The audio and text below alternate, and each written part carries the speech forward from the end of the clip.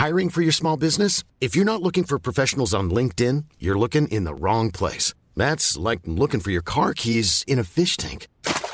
LinkedIn helps you hire professionals you can't find anywhere else, even those who aren't actively searching for a new job but might be open to the perfect role. In a given month, over 70% of LinkedIn users don't even visit other leading job sites. So start looking in the right place. With LinkedIn, you can hire professionals like a professional. Post your free job on linkedin.com/people today.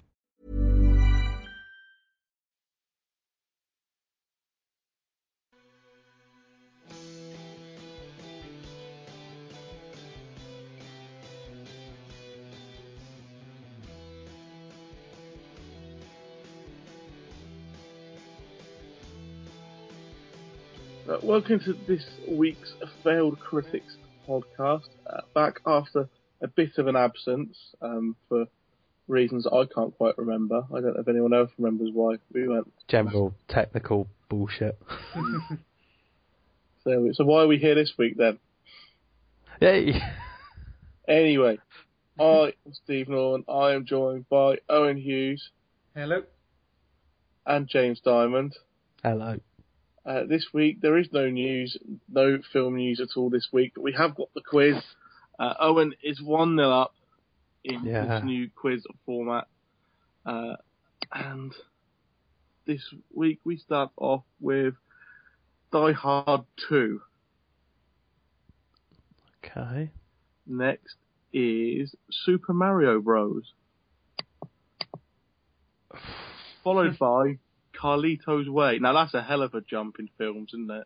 That is pretty much as diametrically opposite as you can get. It is. Do you know what? I'm waiting for that killer one to come in yet. I'm trying. Die Hard 2, Jesus. I must admit, I can't remember seeing him in Die Hard 2. Okay. It's there. Romeo and Juliet. Right. The Baz Luhrmann one.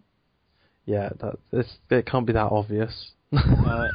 He was the voice of Rat in Dr. Dolittle, starring Eddie Murphy, in 1998. This is a tough one. He was in Moulin Rouge. So he's a Baz Luhrmann. James. Yes, James. Jim Broadbent. What, in Die Hard 2?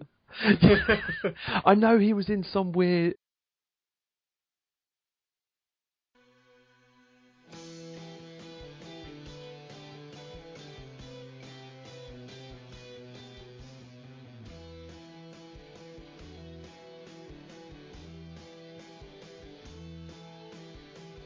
Welcome to this week's Failed Critics podcast. Back after a bit of an absence for reasons I can't quite remember. I don't know if anyone else remembers why we went. General technical bullshit. So why are we here this week then? Yay! Anyway, I am Steve Norman. I am joined by Owen Hughes. Hello. And James Diamond. Hello. This week, there is no news, no film news at all this week, but we have got the quiz. Owen is 1-0 up in this new quiz format. And this week, we start off with Die Hard 2. Okay. Next is Super Mario Bros. Followed by Carlito's Way. Now that's a hell of a jump in films, isn't it?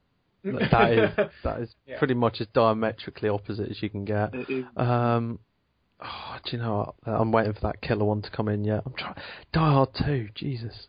I must admit, I can't remember seeing him in Die Hard 2. Okay. It's there. Romeo and Juliet. Right. The Baz Luhrmann one. Yeah, it can't be that obvious.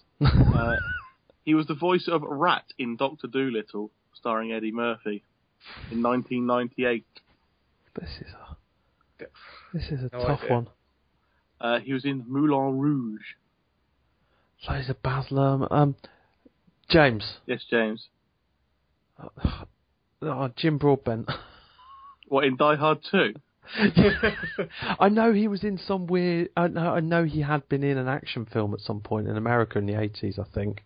Maybe I'm completely making this up now. I've just pretty much gone on Moulin Rouge. Collateral Damage. Oh. Now this would be the sort of big killer. So I won't tell you who was the voice of in this film and its subsequent films, but he was in Ice Age. Oh, it's not John Leguizamo, is it? Guizamo. It is. Yes, dude. I never would have got that. He's one of my favourite actors. How did I not know? Wow. How was he in Die Hard 2? I can't remember him in it at all. Apparently he played a character called Burke. I can't remember that person existing. Wow. No, I don't know. I see, now there's actually something for grabs. Owen's up the game. Owen's been hustling us this entire time. Yeah. He's just been waiting for it to be worth something. Right. And now he's on it. Is there a prize? Yeah, when you get to 3, you get to pick a film that we all watch. Oh, and then you get to run the quiz money. after that. Yeah, that's it. Yeah, I've got loads of just cash lying to pay for quizzes. Yeah. Gives me an excuse to watch Die Hard 2 again now, though, to try and find out where he is in it. There's probably not much point having a break before what we've been watching. Go straight into it. Go straight in and do what we've been watching. I'm reviewing some TV programs later, as I have been running a pub for a fortnight and not had time to see a new film. It's really hard work running a pub, and there's also no good films set in pubs that I can think of, like a whole film. A whole film. World's End. No. Yeah. There's a lot of pubs. Yeah. Shaun of the Dead is half set in a pub. 1.5 films that are good that are set in pubs. Do you know, that's something I'm going to look up for next time. American I reckon we can find some good ones. Slaughtered Lamb's one of my favourite pubs and films. Yeah.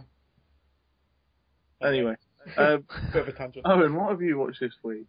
I watched a film which I know that Jerry's seen before. I know it's a shame he's not here to talk about it, but the director Michael Haneke has been mentioned before with Amour, which I know that you loved last year, James.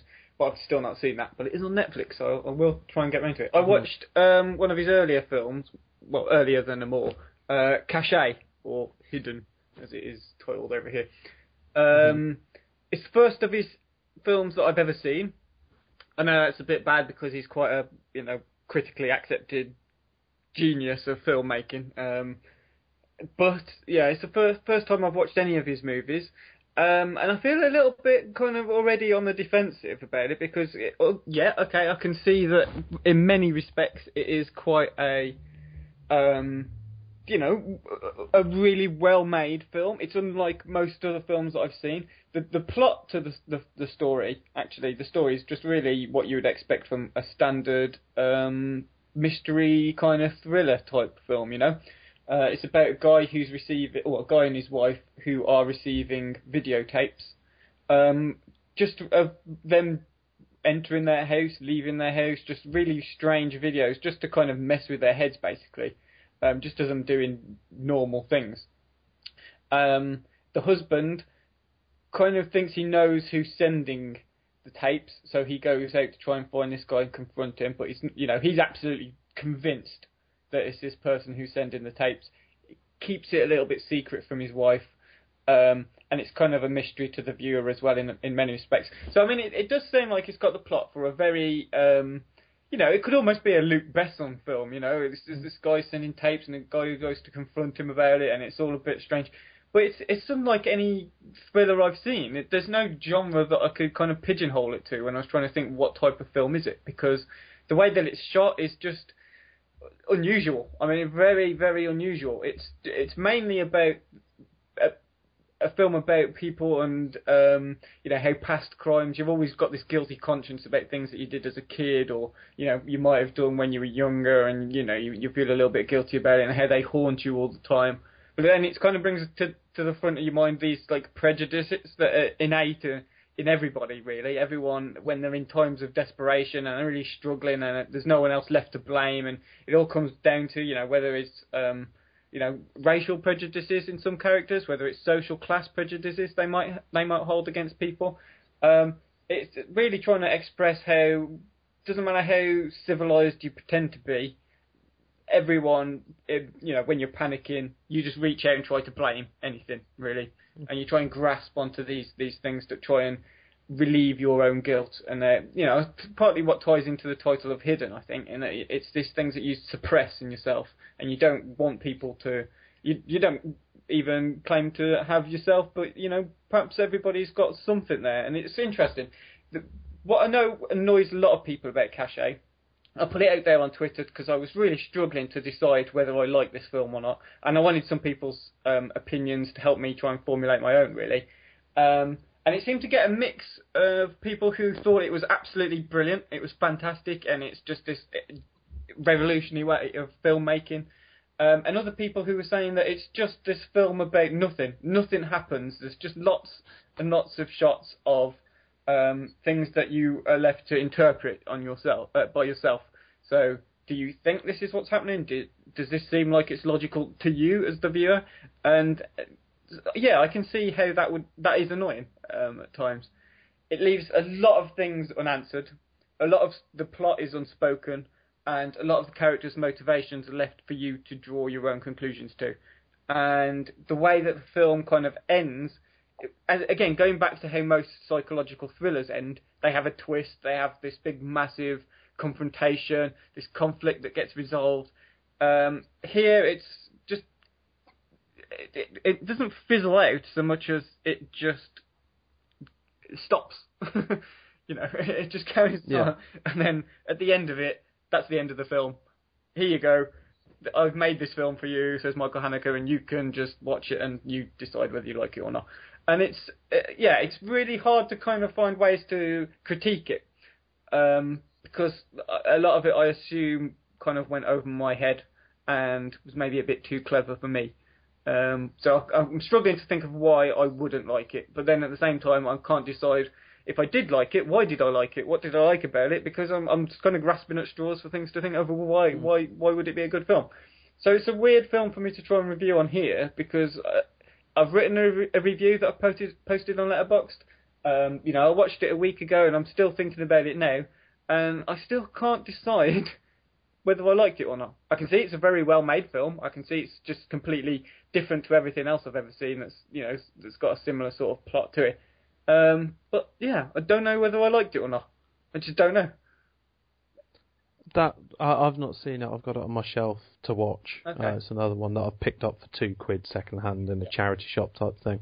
But it does sound to me, in a way, a similar experience that I had with Amour. Ended up loving Amour, but I left the cinema in that whole sense that I've no idea quite what I've just seen. I don't quite know what I think about it. But what I love is that you can't not have a reaction to it. And you might swing from one to another, and it seems to me that's very much his style of filmmaking.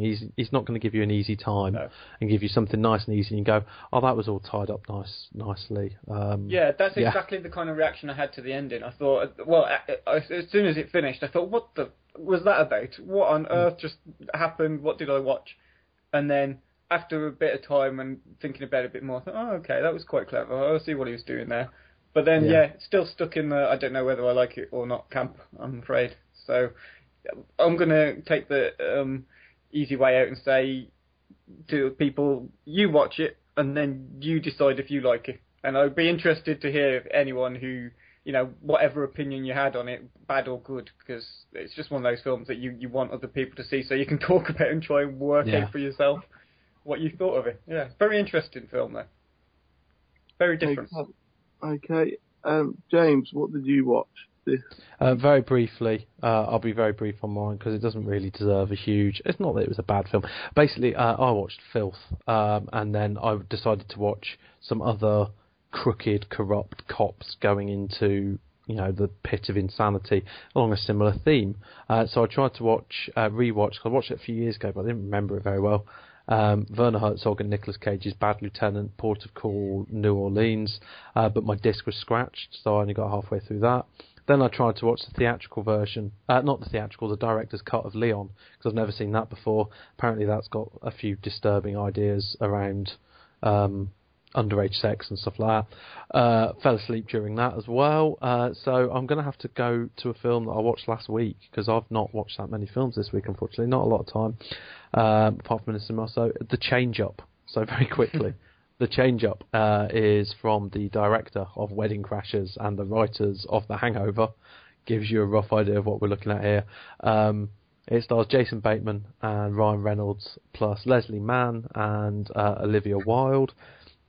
And it's an example of one of the genres that I've got a soft spot for, and that is the body swap comedy genre. As I've always enjoyed that ever since when I was younger. I saw Big, which was one person swapping into an older body. But classic examples of the genre obviously include the original Freaky Friday, plus the remake with Jamie Lee Curtis and Lindsay Lohan, and also Vice Versa, which I believe it was Judge Reinhold and possibly Fred Savage. I think that's what we're looking at there. What happens is Jason Bateman, who most people know from Arrested Development, he is a married man with 2 kids and a loving wife, but he feels kind of trapped by all this responsibility. He's also a lawyer just about to make partner. His best mate is played by Ryan Reynolds, and he is an actor, a struggling actor, but he's in the sexual prime. He's having sex with loads of women. He's very confident. He's a bit of a douchebag, basically. And then one night they're out drinking, and they say that they're jealous of each other's lives, and they're peeing in a fountain, and it gets struck by lightning, and they end up changed bodies, and hilarity ensues, as you can imagine. Does it, though? At times, I'll be honest, there were some funny bits to it. It does help that Jason Bateman is a very funny man. I like him a lot. Ryan Reynolds is very good in this as well. And one of the good things about this, my other favourite body swap film is Face Off. And what I loved about Face Off was actually how Nicolas Cage and John Travolta got each other's mannerisms really well done when they were swapped. And actually that happens here. Ryan Reynolds does some very good Jason Bateman, as Ryan Reynolds, but he kind of brings in mannerisms of how Jason Bateman would be if he was inside Ryan Reynolds' body, and vice versa, and that helps. I watched the unrated extra rude version, obviously. There was an extra 2 minutes of I don't know what in there. I can't compare it to the theatrical version. But there was some quite weird, because the body swap comedy is generally quite a soft genre. It's quite a family friendly, very 80s genre. You could tell it was written by the people who wrote The Hangover and directed by the bloke who did Wedding Crashers. There was some rude moments. Leslie Mann gets her tits out, but they're not hers. Apparently they're computer generated and everything like that. But there's a lot of toilet humour, there's a lot of crass humour, but there is some funny bits. There are some moments where, if you are that married person with kids, you recognise the kind of parental humour and things like that. It wasn't the worst thing in the world. It was alright. So if you're ever stuck having to watch it for some reason, I don't know in what kind of situation that might occur, but don't fear it with your life. I've seen a lot worse films than this, but just don't seek it out. There you go. There you go, indeed. Why do you like body swap films? Do you know what? It's just it comes from my youth, from watching Big. It's that whole idea of like what you could do as a different person. It's almost aspirational in a way, but there's always a nice moral. I don't know. I just like the idea of body, because it's not likely to happen. I don't know. I just like body swap comedies. Not like love them, but I can even watch a bad one through to the end just because I like the idea. I like the hilarity that inevitably ensues, basically. I don't know if there's enough of them though to really call it a genre. It's a very niche genre. It is. It's a subgenre. Yeah. Yeah. Yeah. But you've missed another one with Zac Efron, 17 again. That's it, 17 again with Matthew Perry, and interestingly, Leslie Mann plays the wife of a man who gets body swapped there, so she's actually carving out a very niche career of the wife of people in body swap comedies. So interesting, yeah. That's one hell of a niche. That is one hell of an issue. Like Rachel McAdams has now played the wife of someone who travels through time in 3 films in her career already. Again, nice little niche she's building there. You wouldn't think you could get typecast as that, would you? I know, it's an odd one to get typecast as, but she somehow managed it. God bless her. Okay, well, I'm going to, for this week, no film seen, but have watched quite a lot of television since we last on the podcast. I'll talk about the Breaking Bad finale in the new release section to break it all up a bit. But for this bit, start off with Marvel's Agents of S.H.I.E.L.D., which is part of the Marvel Cinematic Universe, ties in with the Avengers films and all their films, like individual films of all the different Avengers and so on. And it is about the agents of the organisation S.H.I.E.L.D. that go around. Basically, I don't really know what they do yet. The first 2 episodes in, and it's quite boring, actually. Yeah, I've got halfway through the first episode, and I kind of was feeling tired, so turned it off, because I'm getting so old. I don't know if it's because they've got to spend so long introducing the characters and the story, and they're going to end up with like an overarching plot for the whole series, or it's going to be an individual standalone episode each week. But either way, so far, none of the characters are bad, they're just boring. They've even, except Coulson, who seems to be irritating, giving that much screen time. He was much better when he just kind of popped up every now and again, but since he seems to be a central character, he just seems to be irritating. I did see someone on Twitter basically compare him to Captain Jack Harkness from Torchwood and the Doctor Who universe, saying that they preferred kind of shy, shuffly administrator Phil Coulson to all action. Yeah, he doesn't seem he's not. He's a logistics man more than anything. He's not really the man who goes around firing guns and blowing stuff up. But anyway, even the cameo at the end of the second episode from Samuel L. Jackson was rubbish. You thought so? I think that's been the best bit of the whole series. And even then, it wasn't great. Yeah, okay. I think it's fair to say that it's unquestionably a really poorly written and acted TV series. But it's 2 episodes in. It's got until probably half a dozen for me to lose interest altogether. I think really they need to, and they probably will, start bringing in some actual characters from the comic books and that kind of thing. Yeah, I mean, the point they're trying to do with the TV series, though, is to keep the superheroes out of it, aren't they? So I think it'll be interesting to see who they bring in. We might see, I've always thought that, Black Widow and Hawkeye would make a really good TV series with the 2 of them working for S.H.I.E.L.D. But now you can't really, because there's no way Jeremy Renner and Scarlett Johansson are going to do a TV series. Well, that's the problem, isn't it? The actors are sort of too big for it. And Jeremy Renner was maybe not even likely to come back full stop, because he was really annoyed with how he was treated in the Avengers. Well, and what was his problem? His problem was his character didn't develop in the way. He didn't basically sign on to be a zombie for half the film and just walk around going, "Okay, boss." Sure. I think he was a bit annoyed. I don't think it was sold to him in the way that it ended up on screen anyway. Well, I think he expected to actually be able to develop a bit of a character, and he was the one character that was pretty much, oh look, he's been turned into a zombie. Oh, he's banged his head. He's not a zombie anymore. All right, he's just going to fire some arrows. He was one that didn't really have any backstory. We didn't really get much character development. I think he expected a bit more. Yeah, and they've not gone with making a Hawkeye film at all, so... No. Yeah, you can see why he's pretty annoyed with it. Yeah, because that's the thing. He is actually Jeremy Renner. He's quite a big actor himself. If you've got someone a little bit less high profile... But when he first got that gig playing Hawkeye in Thor, he wasn't really that big, was he? He was recognised, but I wouldn't have said he was as big as what he is now. I mean, he's bigger than any of the actors they've got in for Agents of S.H.I.E.L.D. Yeah. So he's unlikely to do that. Yeah, no, you're right. It is a shame, because I think both those characters would have, from what I can gather, fitted into Agents of S.H.I.E.L.D. quite well. And they don't really need a lot of special effects or anything, do they, for their powers or anything? No, that's right. But anyway, yes, it started off badly. It can only get better, but it might not. It's a shame because I'm a big fan of Joss Whedon TV series, and sometimes they do start a bit slowly. So hopefully, I hope it does well. I mean, he's only directed the first one, and he's an executive. He wrote the first one, and wrote it, and he's an executive producer. So I don't know how much of his hands-on.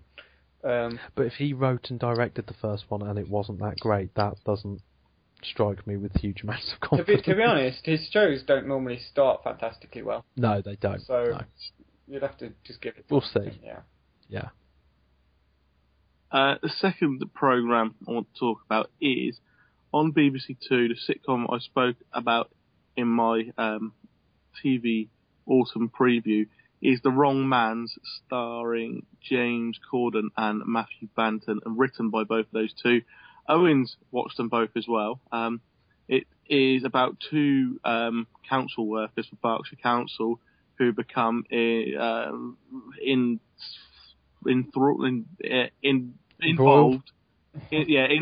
in a web of crime and corruption and all that kind of thing. After Sam, played by Banton, just kind of picks up a phone when he witnesses a car crash.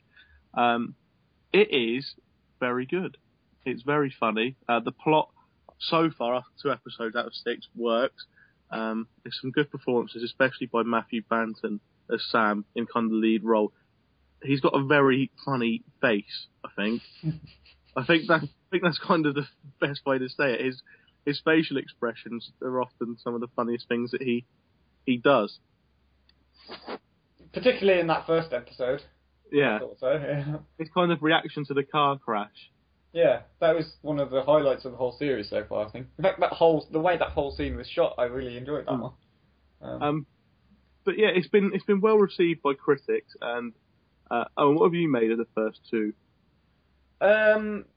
Yeah, I mean, the first one I liked a bit more than the second episode. I think the second episode was just a little bit too trying to move along a plot and stuff. You know, it was less about trying to make the characters be funny. Although when it did put funny scenes and situations into it, like there's a scene with Matthew Banton trying to get out of a meeting room, boardroom, with a bag of stuff. Well, I won't go into it in case anyone's still not seen the second episode yet. But yeah, so they put situations in like that, which I think, they're amusing, but it didn't really hit the same heights as the first episode did. But again, like we were talking about Agents of S.H.I.E.L.D., I'm going to stick with it because I think there's a lot of potential with it as well. The first episode was really good and really promising. The second one probably not so much, but like you said, it was trying to drive the plot along a bit more. There's a lot more plot in it, but there was still funny bits. A lot of it with the person that they kidnapped was pretty funny. Centered around that. And James Corden isn't that irritating in it, but like I said before, when he's not playing himself, he isn't that bad, and he's actually pretty good at writing as well. So yeah, basically, a message to James Corden is a lot of the time you'll hear people say just be yourself, but James Corden just don't. Be someone else. You're generally more likable. I'm sure he'll take your advice and donate his millions of pounds to charity or something, Steve. Anyway, that's all for what we've been watching, and then after this quick break, we have got our new release reviews. So, new release film. James, you've watched Filth, starring James McAvoy, and we have a clip for it. What we would do is all the men would go to the photocopying room, one by one, of course, no offence if that's your thing.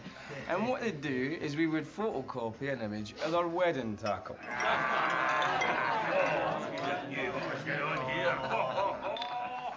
And then one of the Sheilas would pin it to a notice board. It'd then be up to the lassies to match the male member with the corresponding owner. What a load of bollocks, man. Let's do it. Okay, so that was a clip of Filth, starring James McAvoy. James, what did you think of the film? I'm really pleased that it lived up to my expectations, considering it was in my autumn preview. It is a quintessentially brilliant, dirty, degrading British film. It's about a bent, corrupt copper, played by James McAvoy, DS Bruce Robertson, who is having to solve the case of a murdered Japanese student while vying amongst his colleagues and rivals for promotion, and dealing with the fact that he's got a kind of on-off relationship with his wife and daughter. It's based on the Irvine Welsh book, and one thing I just have to say, James McAvoy is an absolute revelation in this film. He is mesmerising as this bigoted, disgusting, amoral copper who is just trying to destroy everyone around him just to win this promotion. He is incredible. He is funny. He is horrible to look at times. He throws everything into this role, and he's rapidly becoming one of my acting crushes now. After a really good year, he was in Trance. He was brilliant in Trance. I didn't really like Trance, but he was brilliant in that. He really surprised me in Welcome to the Punch, but this, incredible, and it is one of those films. It's just one of those performances that he should be Oscar nominated for. He won't be.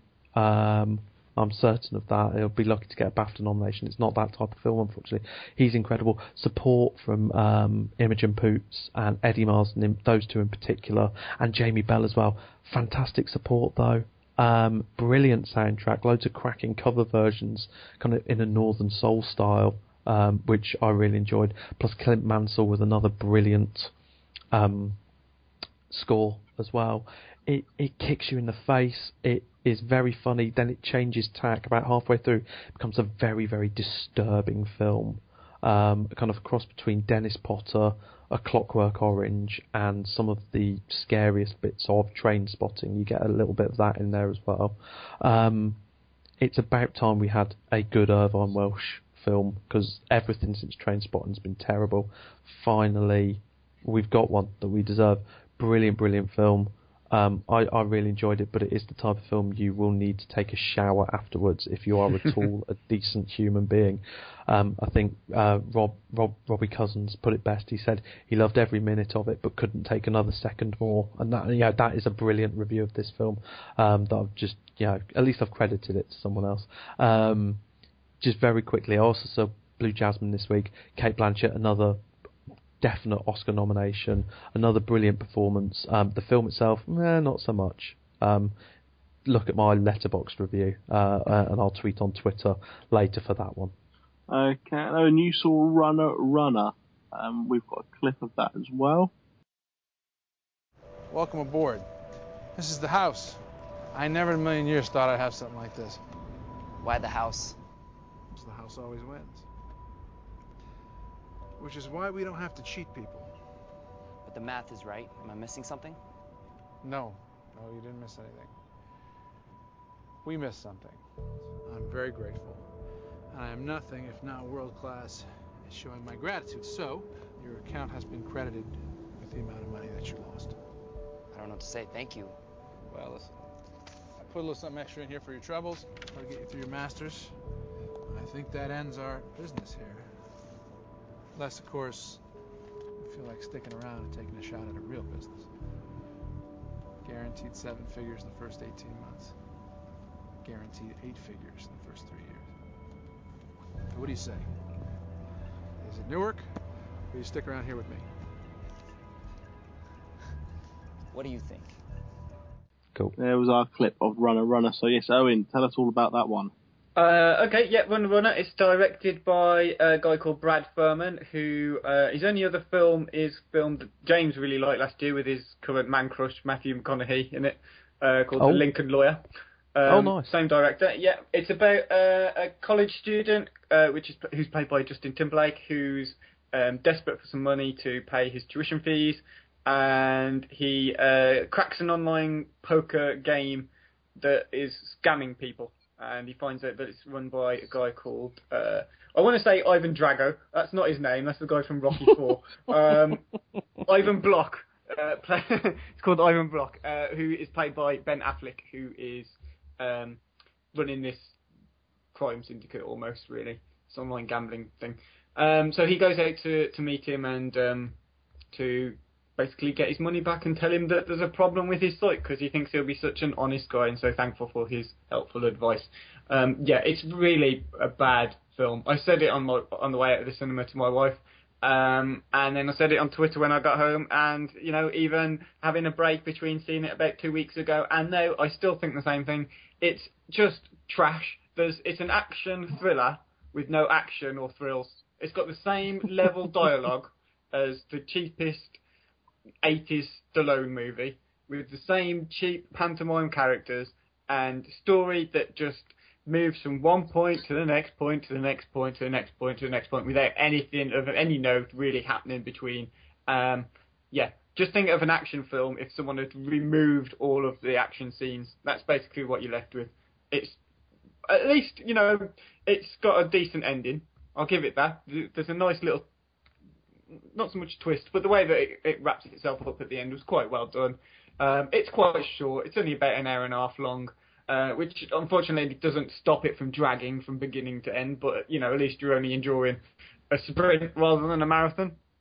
You just keep waiting and waiting for the good part to happen. You think that now that, Justin Timberlake is understanding what Ben Affleck's doing. He's been picked up by the FBI agent played by Anthony Mackie, and you think, okay, something's going to happen. This is the point where something's about to change, and it's going to raise all kinds of shit, and the story's just going to explode into this massive global kind of thriller, and no, nothing happens. It just carries on plodding along.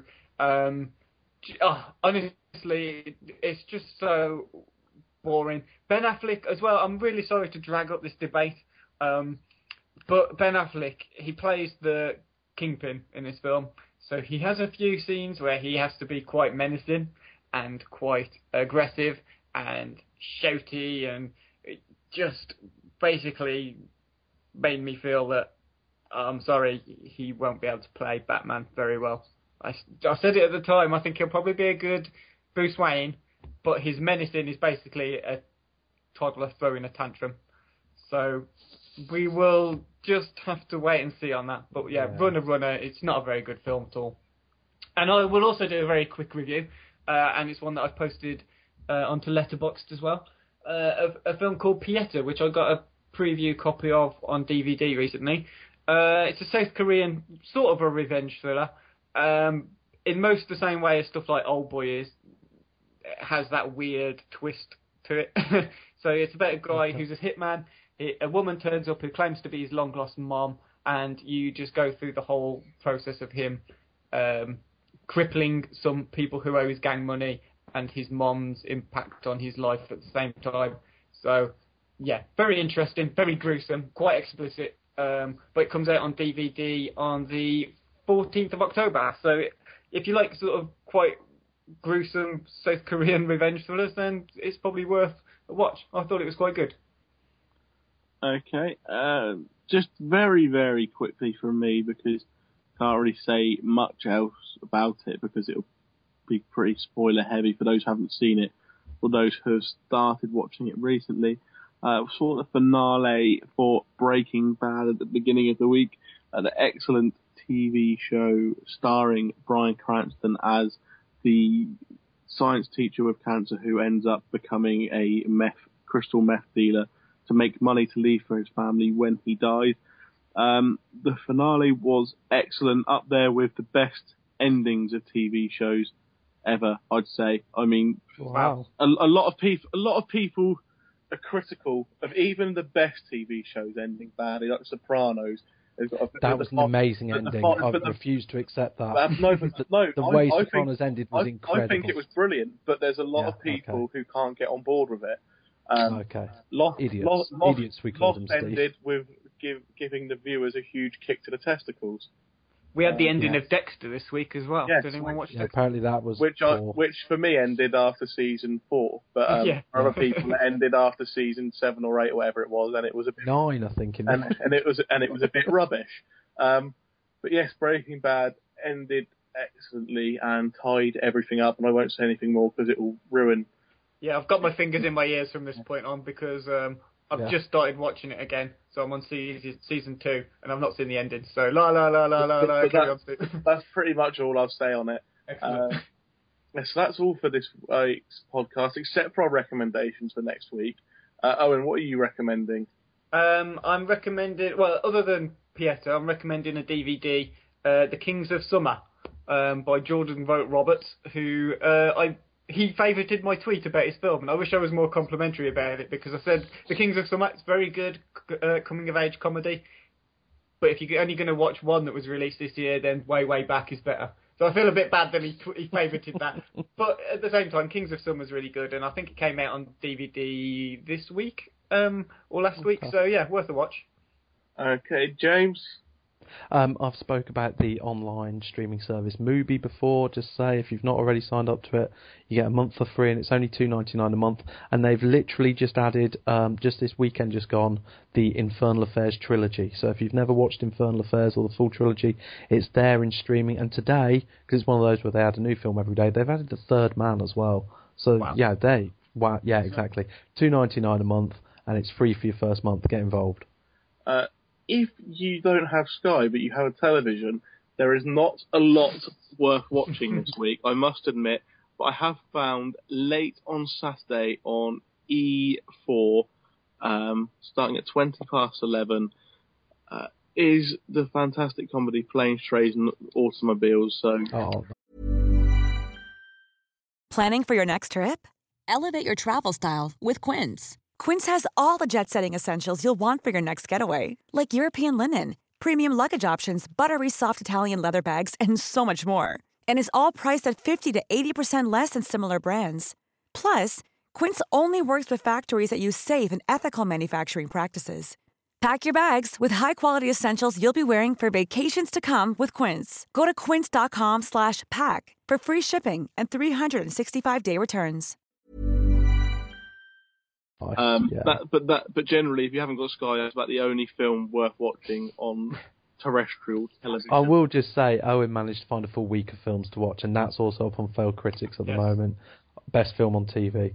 The Graduate, by the way, is on Friday. I watched that today. Really good film. I recommend that. Yeah. Okay. And I just want to apologise very quickly. I'm sure Steve was going to, but it's mostly my fault.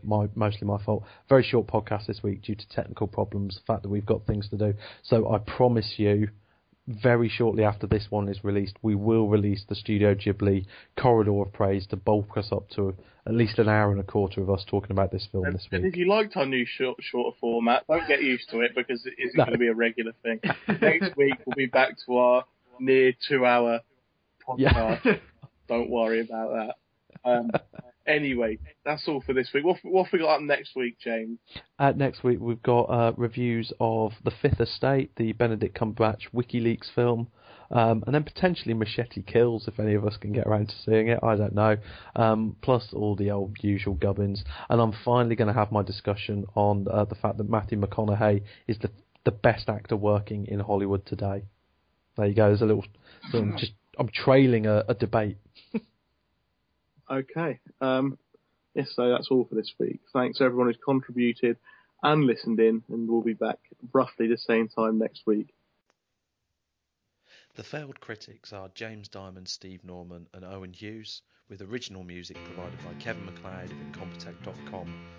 You can find us at failedcritics.com, at Facebook at facebook.com/failedcritics, and on Twitter at @failedcritics.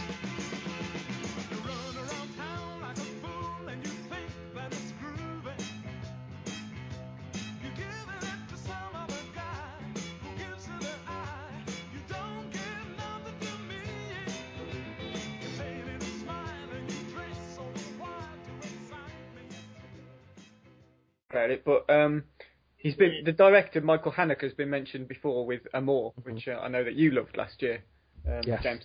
But I've still not seen that. But it is on Netflix, so I will try and get around to it. I watched one of his earlier films, well, earlier than Amour, Caché, or Hidden, as it is titled over here. It's the first of his films that I've ever seen. I know that's a bit bad because he's quite a critically accepted genius of filmmaking, but yeah, it's the first time I've watched any of his movies, and I feel a little bit kind of already on the defensive about it, because I can see that in many respects it is quite a a really well-made film. It's unlike most other films that I've seen. The plot to the story, actually, the story is just really what you would expect from a standard mystery kind of thriller type film, It's about a guy a guy and his wife who are receiving videotapes, just of them entering their house, leaving their house, just really strange videos, just to kind of mess with their heads, basically, just as I'm doing normal things. The husband kind of thinks he knows who's sending the tapes, so he goes out to try and find this guy and confront him, but he's absolutely convinced that it's this person who's sending the tapes. He keeps it a little bit secret from his wife, and it's kind of a mystery to the viewer as well in many respects. So I mean, it does seem like it's got the plot for a very it could almost be a Luc Besson film. It's this guy sending tapes and a guy who goes to confront him about it, and it's all a bit strange. But it's unlike any thriller I've seen. There's no genre that I could kind of pigeonhole it to when I was trying to think what type of film is it, because the way that it's shot is just unusual. I mean, very, very unusual. It's mainly about a film about people and how past crimes. You've always got this guilty conscience about things that you did as a kid, or you might have done when you were younger, and you feel a little bit guilty about it, and how they haunt you all the time. But then it kind of brings to the front of your mind these like prejudices that are innate in everybody, really. Everyone, when they're in times of desperation and they're really struggling and there's no one else left to blame, and it all comes down to whether it's racial prejudices in some characters, whether it's social class prejudices they might hold against people. It's really trying to express how doesn't matter how civilized you pretend to be. Everyone, when you're panicking, you just reach out and try to blame anything, really, and you try and grasp onto these things to try and relieve your own guilt. And partly what ties into the title of Hidden, I think, and it's these things that you suppress in yourself, and you don't want people to. You don't even claim to have yourself, but perhaps everybody's got something there, and it's interesting. What I know annoys a lot of people about Caché. I put it out there on Twitter because I was really struggling to decide whether I liked this film or not, and I wanted some people's opinions to help me try and formulate my own, really. And it seemed to get a mix of people who thought it was absolutely brilliant, it was fantastic, and it's just this revolutionary way of filmmaking. And other people who were saying that it's just this film about nothing. Nothing happens. There's just lots and lots of shots of things that you are left to interpret on yourself by yourself. So, do you think this is what's happening? Does this seem like it's logical to you as the viewer? And yeah, I can see how that is annoying at times. It leaves a lot of things unanswered. A lot of the plot is unspoken, and a lot of the characters' motivations are left for you to draw your own conclusions to. And the way that the film kind of ends. Again, going back to how most psychological thrillers end, they have a twist, they have this big, massive confrontation, this conflict that gets resolved. Here, it's just... It doesn't fizzle out so much as it just stops. It just carries on. And then, at the end of it, that's the end of the film. Here you go. I've made this film for you, says Michael Haneke, and you can just watch it and you decide whether you like it or not. And it's really hard to kind of find ways to critique it, because a lot of it, I assume, kind of went over my head and was maybe a bit too clever for me. So I'm struggling to think of why I wouldn't like it. But then at the same time, I can't decide if I did like it, why did I like it? What did I like about it? Because I'm just kind of grasping at straws for things to think over. Why would it be a good film? So it's a weird film for me to try and review on here, because I've written a review that I've posted on Letterboxd. I watched it a week ago and I'm still thinking about it now, and I still can't decide whether I liked it or not. I can see it's a very well-made film. I can see it's just completely different to everything else I've ever seen that's got a similar sort of plot to it. But yeah, I don't know whether I liked it or not. I just don't know.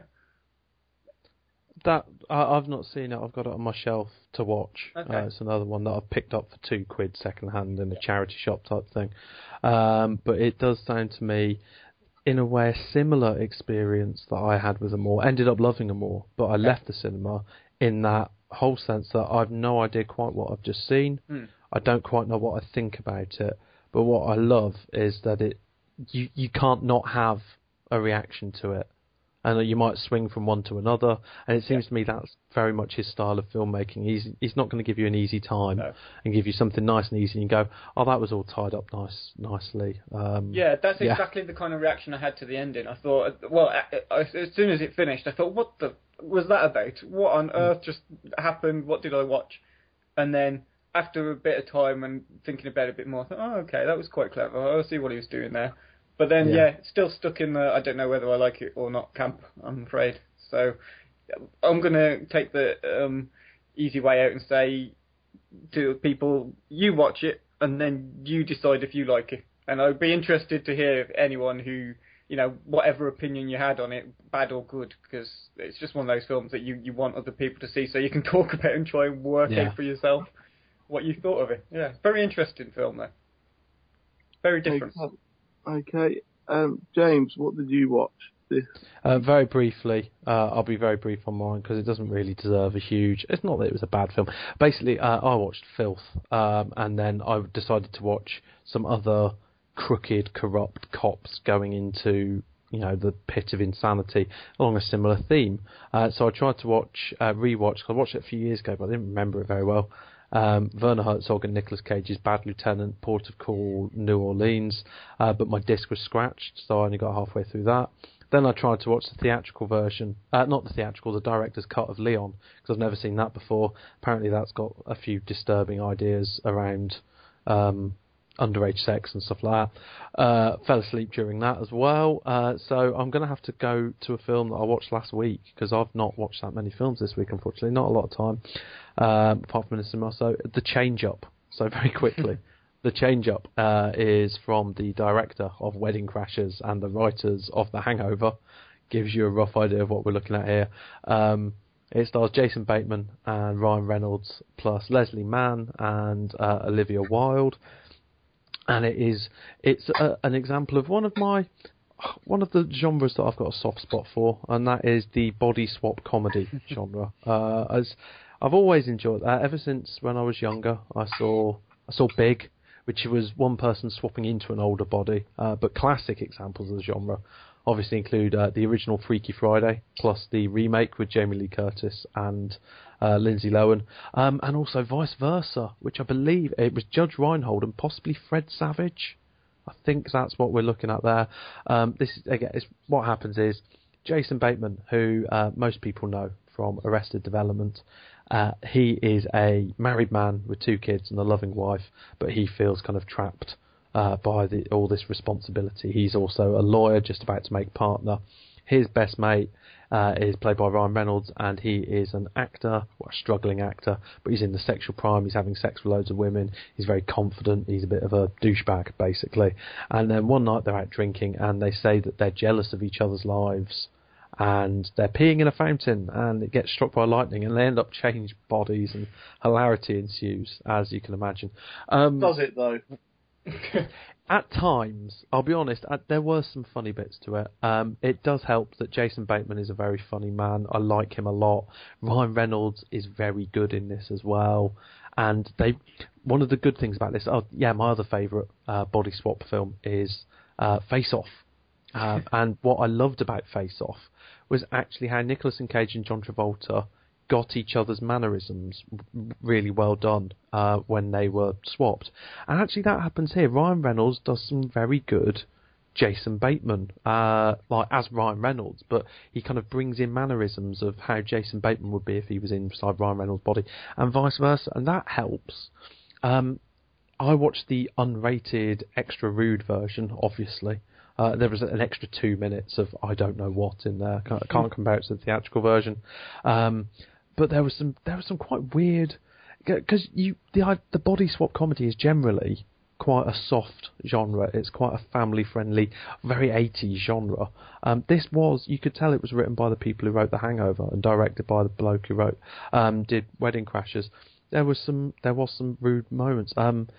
Leslie Mann gets a tits out, but they're not hers. Apparently they're computer generated and everything like that. But, you know, there's a lot of toilet humour, there's a lot of crass humour, but there is some funny bits. There are some moments where, if you are that married person with kids, you recognise the kind of parental humour and things like that. It wasn't the worst thing in the world. It was alright. So if you're ever stuck having to watch it for some reason, I don't know in what kind of situation that might occur, but don't fear it with your life. I've seen a lot worse films than this, but just don't seek it out. There you go. There you go, indeed. Why do you like Body Swap films? Do you know what? It's just it comes from my youth, from watching big. It's that whole idea of like what you could do as a different person. It's almost aspirational in a way, but there's always a nice moral. I don't know. I just like the idea of body because it's not likely to happen. I don't know. I just like body swap comedies. Not like love them, but I can even watch a bad one through to the end just because I like the idea. I like the hilarity that inevitably ensues, basically. I don't know if there's enough of them though to really call it a genre. It's a very niche genre. It is. It's a sub-genre. Yeah. Yeah. Yeah. But you've missed another one with Zac Efron, 17 again.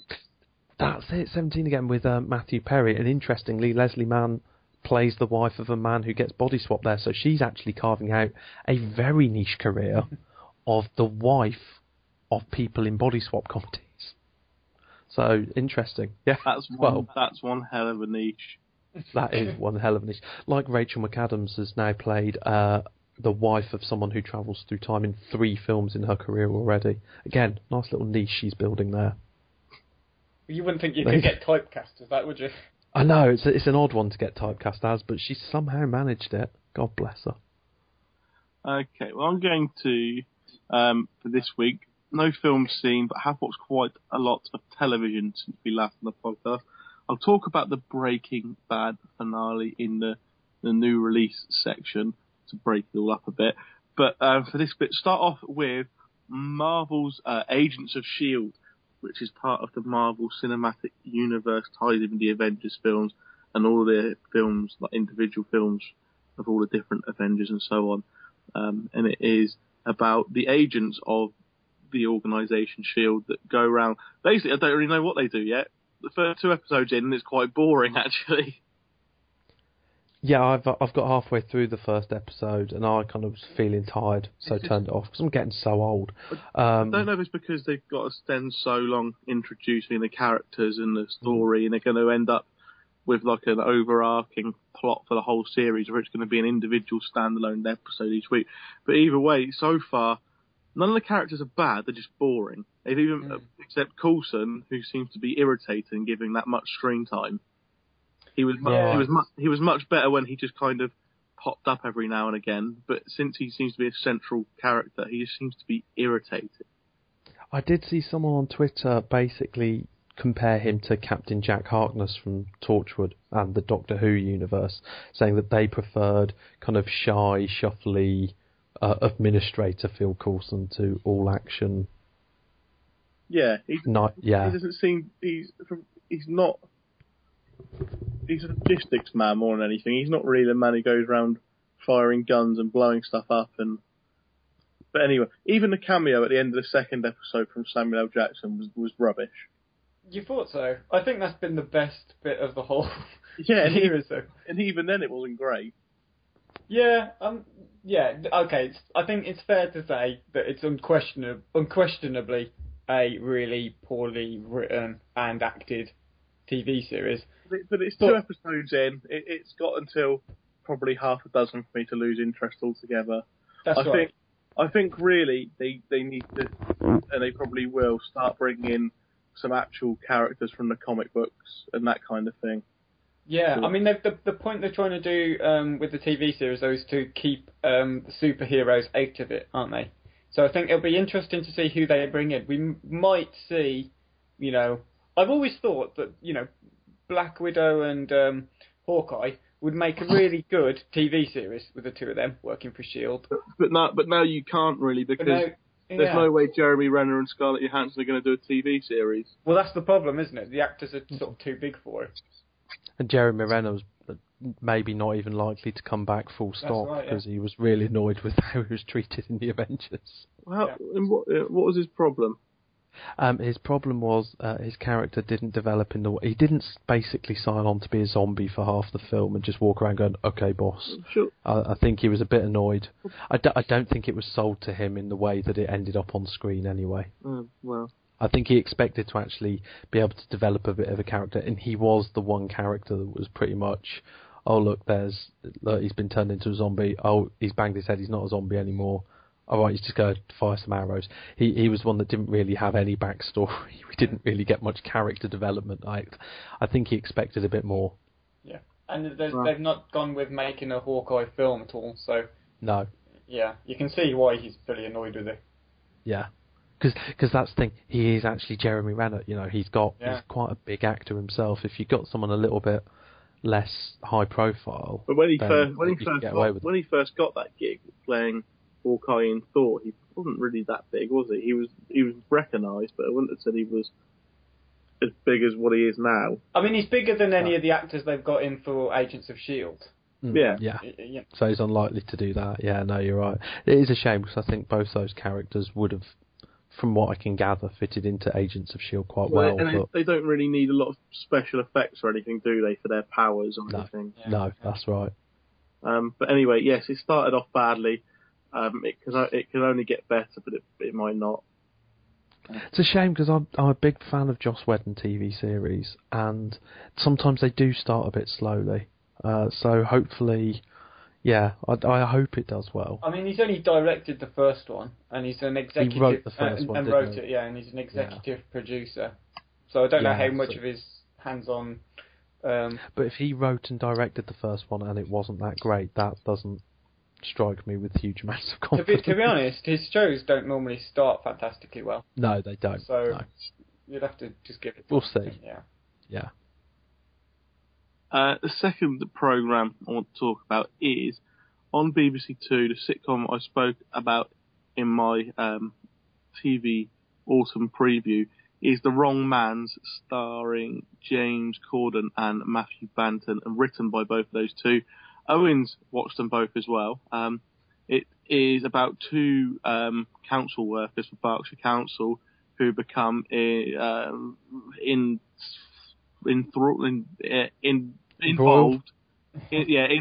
in a web of crime and corruption and all that kind of thing.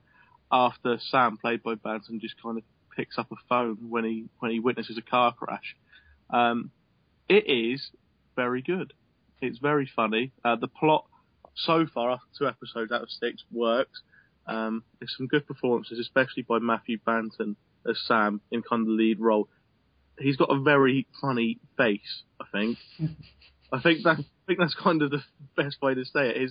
His facial expressions are often some of the funniest things that he does. Particularly in that first episode.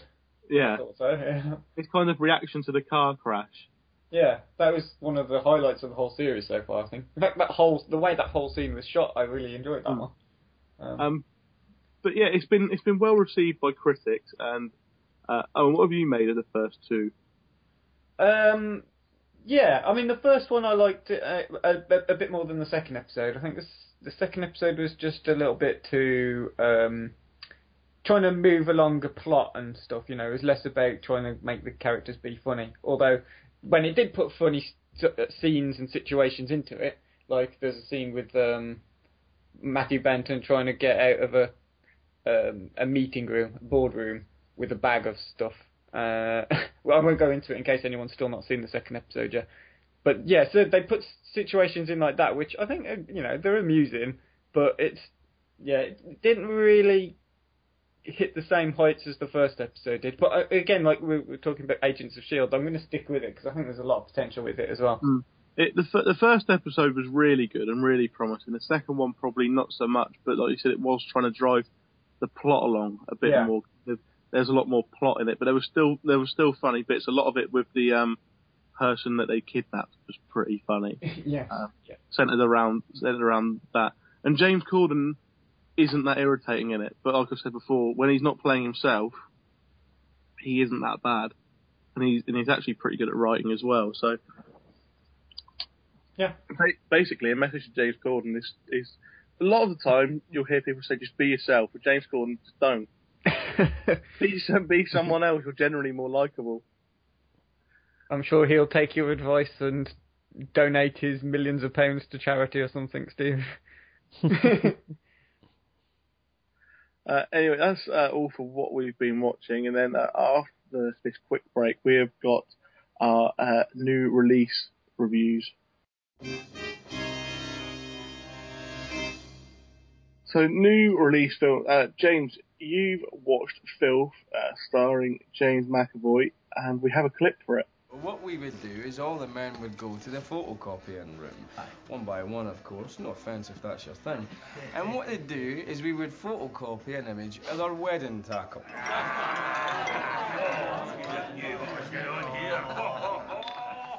And then one of the she-lads would pin it to a notice board. It'd then be up to the lassies to match the male member with the corresponding owner. What a load of bollocks, man. Let's do it. Okay, so that was a clip of Filth starring James McAvoy. James, what did you think of the film? I'm really pleased that it lived up to my expectations, considering it was in my autumn preview. It is a quintessentially brilliant, dirty, degrading British film. It's about a bent, corrupt copper, played by James McAvoy, DS Bruce Robertson, who is having to solve the case of a murdered Japanese student while vying amongst his colleagues and rivals for promotion, and dealing with the fact that he's got a kind of on-off relationship with his wife and daughter. It's based on the Irvine Welsh book, and one thing I just have to say, James McAvoy is an absolute revelation in this film. He is mesmerising as this bigoted, disgusting, amoral copper who is just trying to destroy everyone around him just to win this promotion. He is incredible. He is funny. He is horrible to look at times. He throws everything into this role, and he's rapidly becoming one of my acting crushes now. After a really good year, he was in Trance. He was brilliant in Trance. I didn't really like Trance, but he was brilliant in that. He really surprised me in Welcome to the Punch, but this, incredible, and it is one of those films. It's just one of those performances that he should be Oscar nominated for. He won't be. I'm certain of that. He'll be lucky to get a BAFTA nomination. It's not that type of film, unfortunately. He's incredible. Support from Imogen Poots and Eddie Marsden, those two in particular, and Jamie Bell as well. Fantastic support, though. Brilliant soundtrack. Loads of cracking cover versions, kind of in a Northern Soul style, which I really enjoyed. Plus Clint Mansell with another brilliant score as well. It kicks you in the face. It is very funny. Then it changes tack about halfway through. It becomes a very, very disturbing film. Kind of a cross between Dennis Potter, A Clockwork Orange, and some of the scariest bits of Trainspotting. You get a little bit of that in there as well. It's about time we had a good Irvine Welsh film, because everything since Trainspotting has been terrible. Finally, we've got one that we deserve. Brilliant, brilliant film. I really enjoyed it, but it is the type of film you will need to take a shower afterwards if you are at all a decent human being. I think Robbie Cousins put it best. He said he loved every minute of it, but couldn't take another second more. And that is a brilliant review of this film. That I've just, at least I've credited it to someone else. Just very quickly, I also saw Blue Jasmine this week. Cate Blanchett, another definite Oscar nomination, another brilliant performance. The film itself, not so much. Look at my Letterboxd review, and I'll tweet on Twitter later for that one. Okay, and you saw Runner. We've got a clip of that as well. Welcome aboard. This is the house. I never in a million years thought I'd have something like this. Why the house? So the house always wins. Which is why we don't have to cheat people. But the math is right. Am I missing something? No, you didn't miss anything. We missed something. I'm very grateful. And I am nothing if not world-class at showing my gratitude. So, your account has been credited with the amount of money that you lost. I don't know what to say. Thank you. Well, listen. I put a little something extra in here for your troubles, try to get you through your masters. I think that ends our business here. Unless, of course, you feel like sticking around and taking a shot at a real business. Guaranteed 7 figures in the first 18 months. Guaranteed 8 figures in the first 3 years. So what do you say? Is it Newark, or do you stick around here with me? What do you think? Cool. There was our clip of Runner Runner. So yes, Owen, tell us all about that one. Okay, yeah, Runner Runner. It's directed by a guy called Brad Furman, who his only other film is film that James really liked last year with his current man crush Matthew McConaughey in it, called The Lincoln Lawyer. Nice. Same director. Yeah, it's about a college student, who's played by Justin Timberlake, who's desperate for some money to pay his tuition fees, and he cracks an online poker game that is scamming people. And he finds out that it's run by a guy called, I want to say Ivan Drago. That's not his name. That's the guy from Rocky IV. Ivan Block. It's called Ivan Block, who is played by Ben Affleck, who is running this crime syndicate almost, really. It's an online gambling thing. So he goes out to meet him and to basically get his money back and tell him that there's a problem with his site because he thinks he'll be such an honest guy and so thankful for his helpful advice. Yeah, it's really a bad film. I said it on the way out of the cinema to my wife, and then I said it on Twitter when I got home, and you know, even having a break between seeing it about 2 weeks ago and now, I still think the same thing. It's just trash. It's an action thriller with no action or thrills. It's got the same level dialogue as the cheapest 80s Stallone movie, with the same cheap pantomime characters and story that just moves from one point to the next point to the next point to the next point to the next point without anything of any note really happening between. Yeah, just think of an action film if someone had removed all of the action scenes. That's basically what you're left with. It's at least, you know, it's got a decent ending. I'll give it that. There's a nice little, not so much twist, but the way that it wraps itself up at the end was quite well done. It's quite short. It's only about an hour and a half long, which unfortunately doesn't stop it from dragging from beginning to end. But, you know, at least you're only enjoying a sprint rather than a marathon.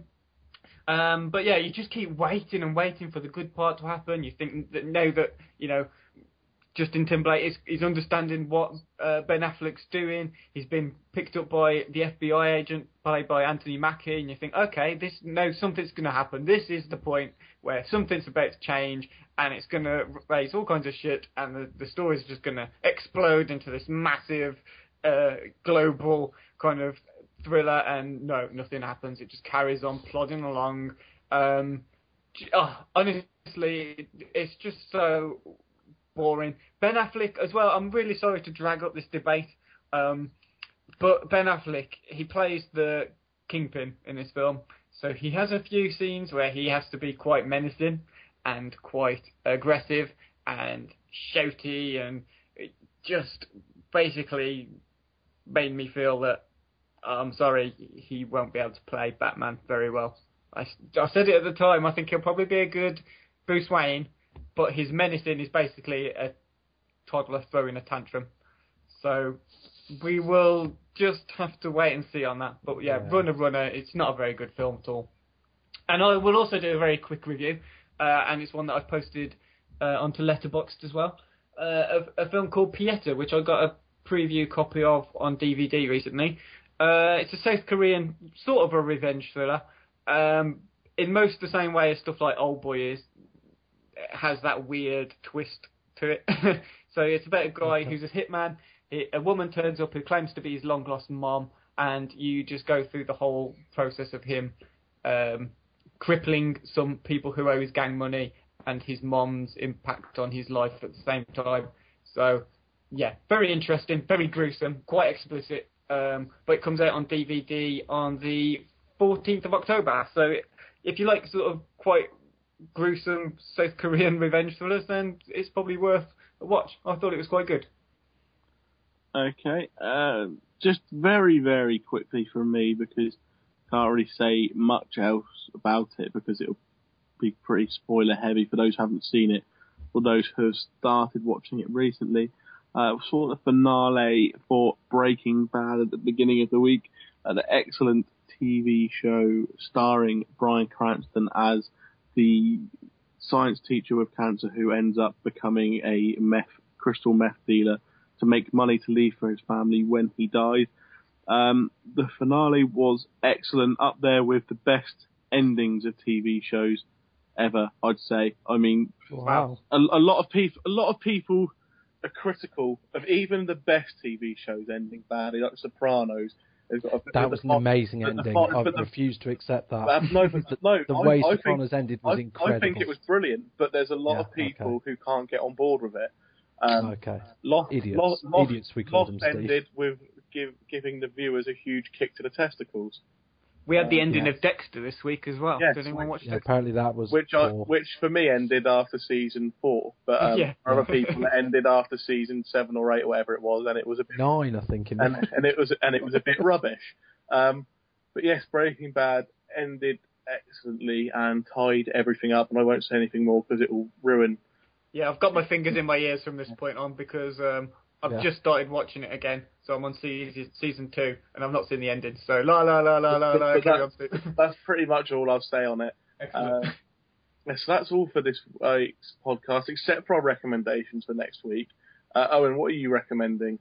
I'm recommending, other than Pieta, I'm recommending a DVD, The Kings of Summer, by Jordan Vogt Roberts, who he favourited my tweet about his film, and I wish I was more complimentary about it, because I said The Kings of Summer, it's very good coming-of-age comedy, but if you're only going to watch one that was released this year, then Way Back is better. So I feel a bit bad that he favourited that. But at the same time, Kings of Summer is really good, and I think it came out on DVD this week, or last week, so yeah, worth a watch. Okay, James? I've spoke about the online streaming service Mubi before. Just say, if you've not already signed up to it, you get a month for free, and it's only $2.99 a month. And they've literally just added, just this weekend just gone, the Infernal Affairs trilogy. So if you've never watched Infernal Affairs or the full trilogy, it's there in streaming. And today, because it's one of those where they add a new film every day, they've added The Third Man as well. So exactly. $2.99 a month, and it's free for your first month. Get involved. If you don't have Sky but you have a television, there is not a lot worth watching this week, I must admit. But I have found late on Saturday on E4, starting at 11:20, is the fantastic comedy Planes, Trains and Automobiles. So, nice. But generally, if you haven't got Sky, that's about the only film worth watching on terrestrial television. I will just say, Owen managed to find a full week of films to watch, and that's also up on Failed Critics at the moment. Best film on TV. The Graduate, by the way, is on Friday. I watched that today. Really good film. I recommend that. Yeah. Okay. And I just want to apologise very quickly. I'm sure Steve was going to, but it's mostly my fault. Very short podcast this week due to technical problems, the fact that we've got things to do. So I promise you, very shortly after this one is released, we will release the Studio Ghibli Corridor of Praise to bulk us up to at least an hour and a quarter of us talking about this film this week. And if you liked our new shorter format, don't get used to it, because it isn't going to be a regular thing. Next week we'll be back to our near 2-hour podcast. Yeah. Don't worry about that. Anyway, that's all for this week. What have we got up next week, James? Next week we've got reviews of The Fifth Estate, the Benedict Cumberbatch WikiLeaks film, and then potentially Machete Kills, if any of us can get around to seeing it. I don't know. Plus all the old usual gubbins. And I'm finally going to have my discussion on the fact that Matthew McConaughey is the best actor working in Hollywood today. There you go. There's a little... I'm trailing a debate. Okay. Yes, so that's all for this week. Thanks to everyone who's contributed and listened in, and we'll be back roughly the same time next week. The Failed Critics are James Diamond, Steve Norman and Owen Hughes, with original music provided by Kevin MacLeod of Incompetech.com. You can find us at failedcritics.com, at Facebook at facebook.com/failedcritics, and on Twitter at failedcritics.